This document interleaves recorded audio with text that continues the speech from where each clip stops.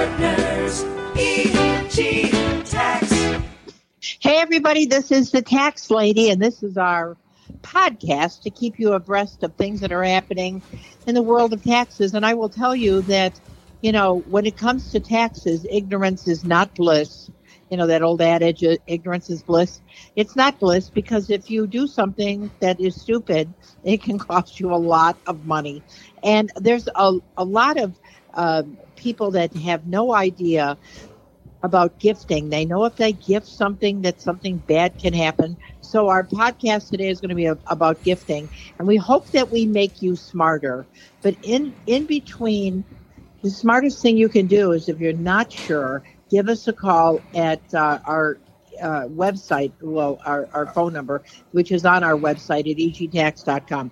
And I'm joined in studio with my buddies, Tiffany, Fabian. Hey, Tiff. Hey there, Esther. How's it going? I was talking to you the other day, and you were talking about making people smart. And you said you were with a friend, and you were reading about trying to get into another country. And you're like, just keep reading. And so the law, it whined and turned and deviated this way and that way. And that's a lot like tax law. And so I think you try to... I wanted to go. She wants me to go with her to Africa, and I haven't had all my vaccines. So the first two things said, you got to have a vaccine, and then she said, see, Esther, you can't go. I said, read the next thing. But if you didn't get a vaccine, you have to test negative up to 72 hours in advance, and that's really how tax law is. It's written like no. Oh, wait a minute. If you skip on your left foot and you belch at the same time, we might let you do something else. It's sort of like the employee retention credit that we're trying to... And that's the interesting part about tax law, is that it isn't easy, and the exceptions really kind of steer the boat, right? Definitely. And then I have Christopher, Fabian. Hello, Esther. Are you having a good summer? Having a good summer. Very nice weather. Can't complain. Not too hot, not too cold. So, perfect. Yeah, it is wonderful, isn't it? Yes. Yeah, and even though some days it's 90, the next day it's 70, keeps you humble. I had But by the same token, speaking about humility, one of the best things you can do for yourself is to call and verify something. We don't charge anything to talk to you and tell you things that you ought to know. So consider us to be your buddies. We say that you're family, and we think of you as family. And our website is egtax.com. And you can go on there and you can email us a question. You can call us. Sometimes I think calling is better. Don't you guys think that? Yeah, you've always taught me that. You were like, sometimes it just doesn't work in a text. And so you pick up the phone and you can get all those things together and your thoughts and express it differently, It's so much more fluid, because if they say something, you can say something back. And it's a better discovery, I think. Right. You can carry on a conversation, versus waiting, texting or emailing, and then you got to wait for the answer. Then you got to answer their questions. Then they got to answer. You got to go back and read the question that was said originally. Yep. So you can call us, text us, whatever. But the important thing is, I think, for you to be a really wise person, you need to ask those questions, because ignorance is not bliss when it comes to taxes. Yeah. This is not. Okay, so let's talk about gifting. So if I want to gift money to my children, do I get to take it as a tax deduction? No. But people think that. But the good thing, too, is they don't have to count it as income. The kid. So the person receiving. So anyone that receives a gift, the gift is tax-free to the recipient and is not deductible to the donor. Correct. Then why does everybody go crazy about the amount that they can give? Because if you gift more than $16,000 a year, you have to do a year-end gift tax return, and so that sound scares people, I think. Yeah, people are afraid of the word tax. Right. So if I give more than $16,000 to anybody, I have to do a gift tax return. That means I gotta pay taxes. No.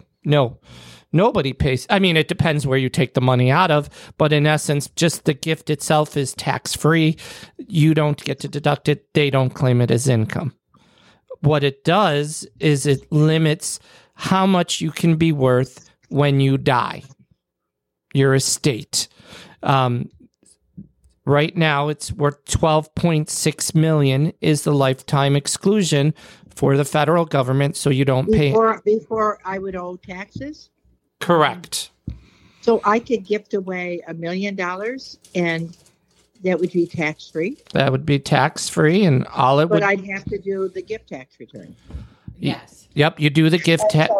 So the gift tax return, then, what is the purpose of a gift tax return? It's like a bookkeeping form, so the IRS can keep track of where you are with that threshold. And so I always explain it to people like it's a bookkeeping form, like a checkbook, a balance sheet. So what you do is you do the gift tax return. You say, I gave my kids $1 million. The person that gave the $1 million owes nothing. Their estate owes nothing, provided that their estate didn't cross over the $12.6 million threshold, which it is right now, right? Correct. So then a lot of the stuff that people worry about, they shouldn't worry about. Right. The average person usually has nothing to worry about. If you... Now, like... the owners of the Bills, the Pagulas. Well, the former owner, when he passed away, what was the name? Ralph Wilson. Ralph Wilson. When he passed away, his estate was worth, I'm sure, well in excess of $12.6 million. So his family, for instance, had to worry about paying taxes on his estate. Because then it moves from a gift tax return to an estate return. Correct. Yes. Right? Yes. And the estate return, if you exceed that threshold, then your estate pays taxes. Right. That's right. At a very high rate, I might add. At a very high rate. Correct. Mm-hmm. Yeah. That's right. So for most people listening, if your estate is worth less than $12.6 million, you really don't have a gift tax problem. Now, here's the thing, though. If let's say that you gave away your entire estate to your children, does that preclude the nursing home from taking it because you gave it away? There's a 5-year look back right now. So what does that mean? That means the nursing home will go back 5 years to look at the bank accounts, to look to see if there were any gift tax returns. And if anything was given away during those 5 years, they're going to say you have to be private pay until that money that you gave away is used up. So if you gave $70,000 away, and nursing home costs here in New York are about $15,000, that's a month. A month. Yeah, so that's like 4.5 months worth of nursing home bills somebody would have to come up with to pay full price for mom or dad. They wouldn't put mom or dad on Medicaid. Correct, if it's in that 5 years. And that's why we always recommend talking to an estate attorney like Jeff Katz. He was just on our radio show because it's really important to do the right thing so you're not, if you can, so you're not caught in that situation, Absolutely. So here's the thing. So if you have substantial assets and you think that you're going to get private pay by Medicaid because you're poor and you gave away the money 3 years before you went into a nursing home, those last 2 years are still going to be subject to you being a private pay patient.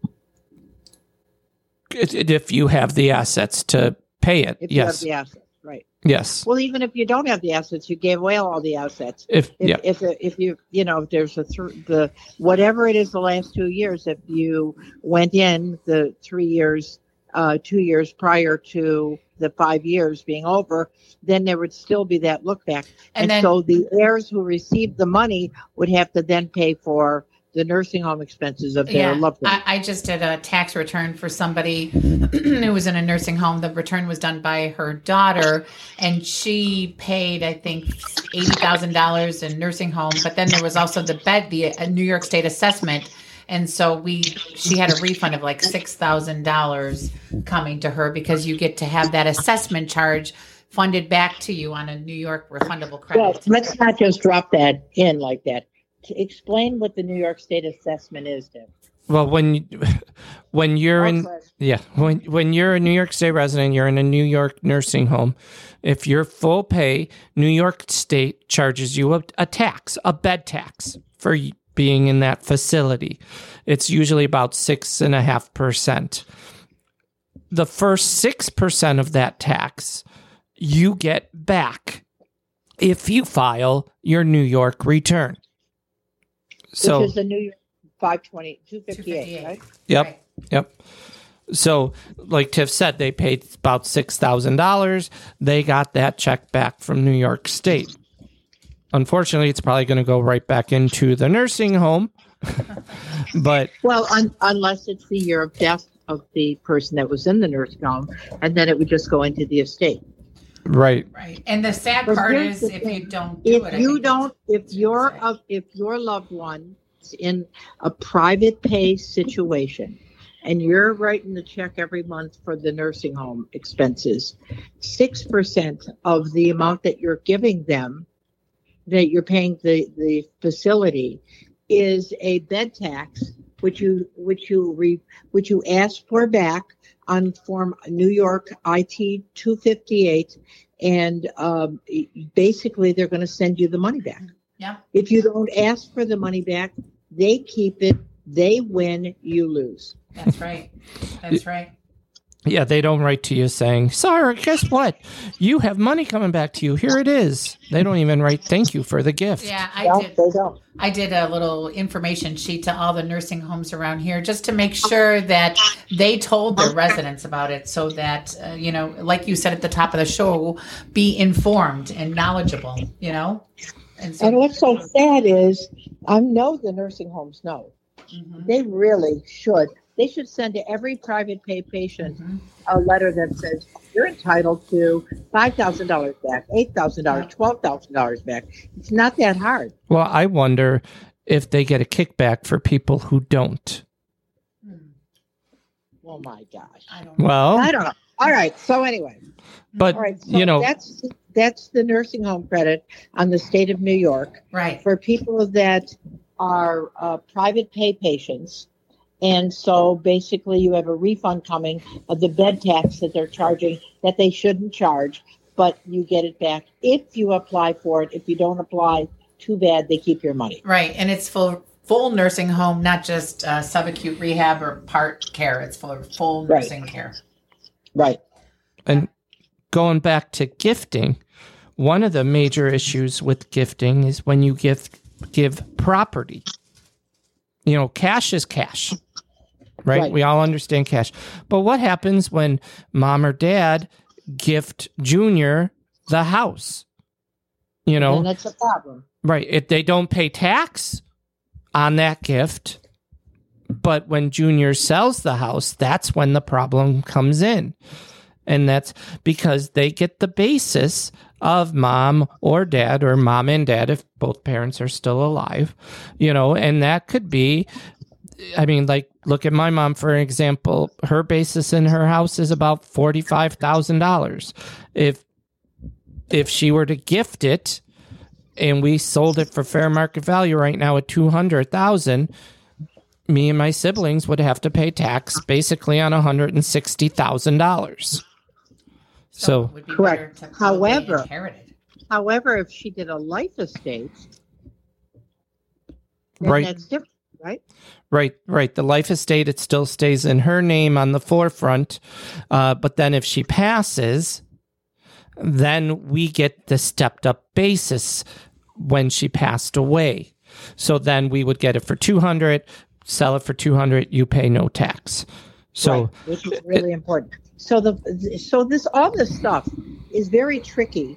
You want to make sure that you just don't make a decision over 4th of July dinner that, wow, mom's going to give us a house. Yay, yay for us. Because there's a better way to do it. There is. Right. The life estate. And, and the thing is, too, you want to make sure that's the house mom is going to stay in or dad is going to stay in until they pass away. If they do it at age 65, it may not be a good idea because the odds are they're going to move prior to their death.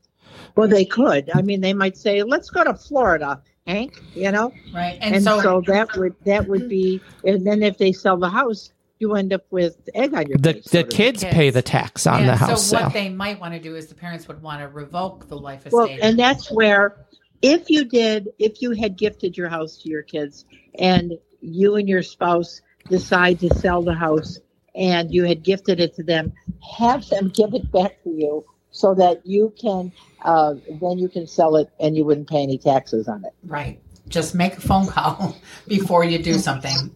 I was with the client the other day and they did a real estate exchange and they did all the things and they got an exchange person, but then they missed the ball on part of it. So you just want to make sure when you start something, you get it right from soup to nuts. Okay, hey, let's move on here to, trusts. A lot of people put their assets in a trust. And, first of all, I find out that once it's in a trust, sometimes they don't realize a trust has to file a tax return. Have you ever found that, you guys? Yes. I'll be doing somebody's tax return and they'll have all their 1099s. And then I look at a 1099B and it's in a tax ID number and it's not in their social. And I'm like, oh.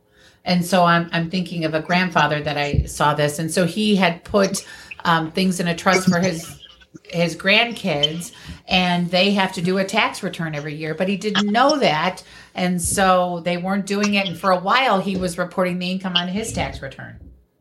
Right. And so that's what's really important is that if it's an irrevocable trust, that means it stands on its own. It's just like another human being, and it has to do a tax return when it has income of over, I think it's $600. Right. Correct.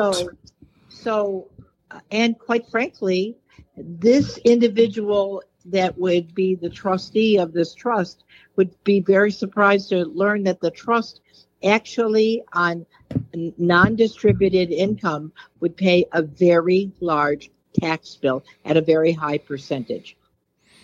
Yep. I mean, it all goes back to the basis and what you do with it and how you handle transferring it from one person to the other. And like we've said all throughout this, plan. Talk to the elder care lawyer. Make sure you do it. So if you're somebody that's setting up a trust, understand that if your trust on an irrevocable trust, a revocable trust means that basically you can do whatever you want. It's your money. You still control it. It's going to go on your personal return. Yep. But if it's an irrevocable trust, it's got to file on its own if it makes more than $600 a year. So that's really important so that you don't get behind the eight ball and you don't file those returns and you're supposed to do it. Mm-hmm. Right? Right. Because if you get behind, what's the fine per person per month? Oh, it depends. Well, it's all based upon the tax liability. Yep. And the tax liability can be substantial. Absolutely. If you have the trust, though, you want to make sure you distribute if you can, right, Chris? Right. You want to have it set up where it distributes yearly income because then that will what that does. Go at your tax rate. Right. It will issue K-1s to the beneficiaries, the people receiving the money, and they pay tax, and their tax rate will be a lot lower than the trust because the trust after $12,000 is at 37%. Correct. Where an individual, where at that level, you'd be at 10%, right? Right. An individual. Yep. So. And there's so many people, this is where you're talking about planning. I tell them, did you distribute it within the last 12 months? They're like, oh, well, we're going to do it now. But when it's been 15 or 16 months, it's too late. You have to do it within that window. And so you really want to make sure you distribute the assets within that year that you're talking about. So if you're somebody that's had a trust and you've never done a trust return, and you haven't put the income on your own return, you have a big problem. You have yes, you have So I think to help you, you need to call EG Tax or whoever your tax advisor is, and you need to settle up because it can be devastating. Yep. And then I also want to give Jeff Katz his phone number. Maybe you're in a different area, but he might be a good reference. Chris, do you have that? 716-633-3363. Yeah, and he's a really good That's resource. easy. That's an easy number to That's a remember. very easy number. Yes. And yes. that's a really good resource. So 633-3363. Yeah, he was just on our radio show. You can go on our website and listen to the tape show if you wanted to. And he's very informative, and I think he does a really good job of breaking down the law and explaining it in layman's terms, which I think is half the battle, you know? Well, understanding is, like, for instance, what's the difference between Medicaid and Medicare? Medicare is your health insurance that you get when you're a senior. Medicaid pays your nursing home. Wait. It's the health insurance you get as a senior if you're very low income. Right. Medicaid. No, Medicare, I said, is your health insurance. Oh, I thought you said Medicaid. No, Medicare is Okay, your all right. the health insurance. When you hit 65, you have to apply and register for Medicare. Medicaid is where it pays for your nursing home. Once, you know. And then New York State, sorry to step on you, even has a new Medicaid. Even if you're low income, you can go on the New York State Health Exchange and get Medicaid now too. But Right, and so Medicaid can also be health insurance, right? It can for you normal person under 65. If they have lower income. If they have lower income, yes. And this could pay for your dentist, your nursing home, and a lot of perks that Medicare would not pay for. Right. So Medicaid pays for it, but Medicare doesn't. Correct. Yeah, which is crazy. Okay, and then let's say that you're the heir next of kin to someone who passes away. What is your responsibility regarding that person's final return? Well, To make sure you pay all of the bills and pay all of the liability and get the estate squared away. That's your obligation. if you're the executor or executrix. If you're the Correct. person handling it, yes. If And you sometimes you have to turn it over to probate, right? right, if people are questioning different things, if creditors are looking at it, it can go to probate, which can take 6 months. We've seen some that go 3 years. So Right, absolutely. But the thing is, so the more that you spend time prior to somebody passing away, cleaning up all their expenses, putting a life estate, things of that nature, the cleaner it is upon their passing. Yeah, right? on our website we have a letter of intent, and so it's just a explanation of what it is that you want upon your passing, and it's really clear and concise and easy to follow, and might give you a peace of mind. Yeah, so just go to egtax.com. I think it's on the road to retirement, right? correct. Yes. And fill out that and put it in your records, and it'd be a blessing to your heirs if something should happen to you in an untimely manner, or even if you know that you're in a terminal situation. Anyway, I'm Esther Golias, the tax lady from EG Tax. If you need help, you can give us a call during the week, 632-7886. Until next podcast, I'm Esther Golias, the tax lady, with Christopher Fabian and Tiffany Fabian. Have a great time.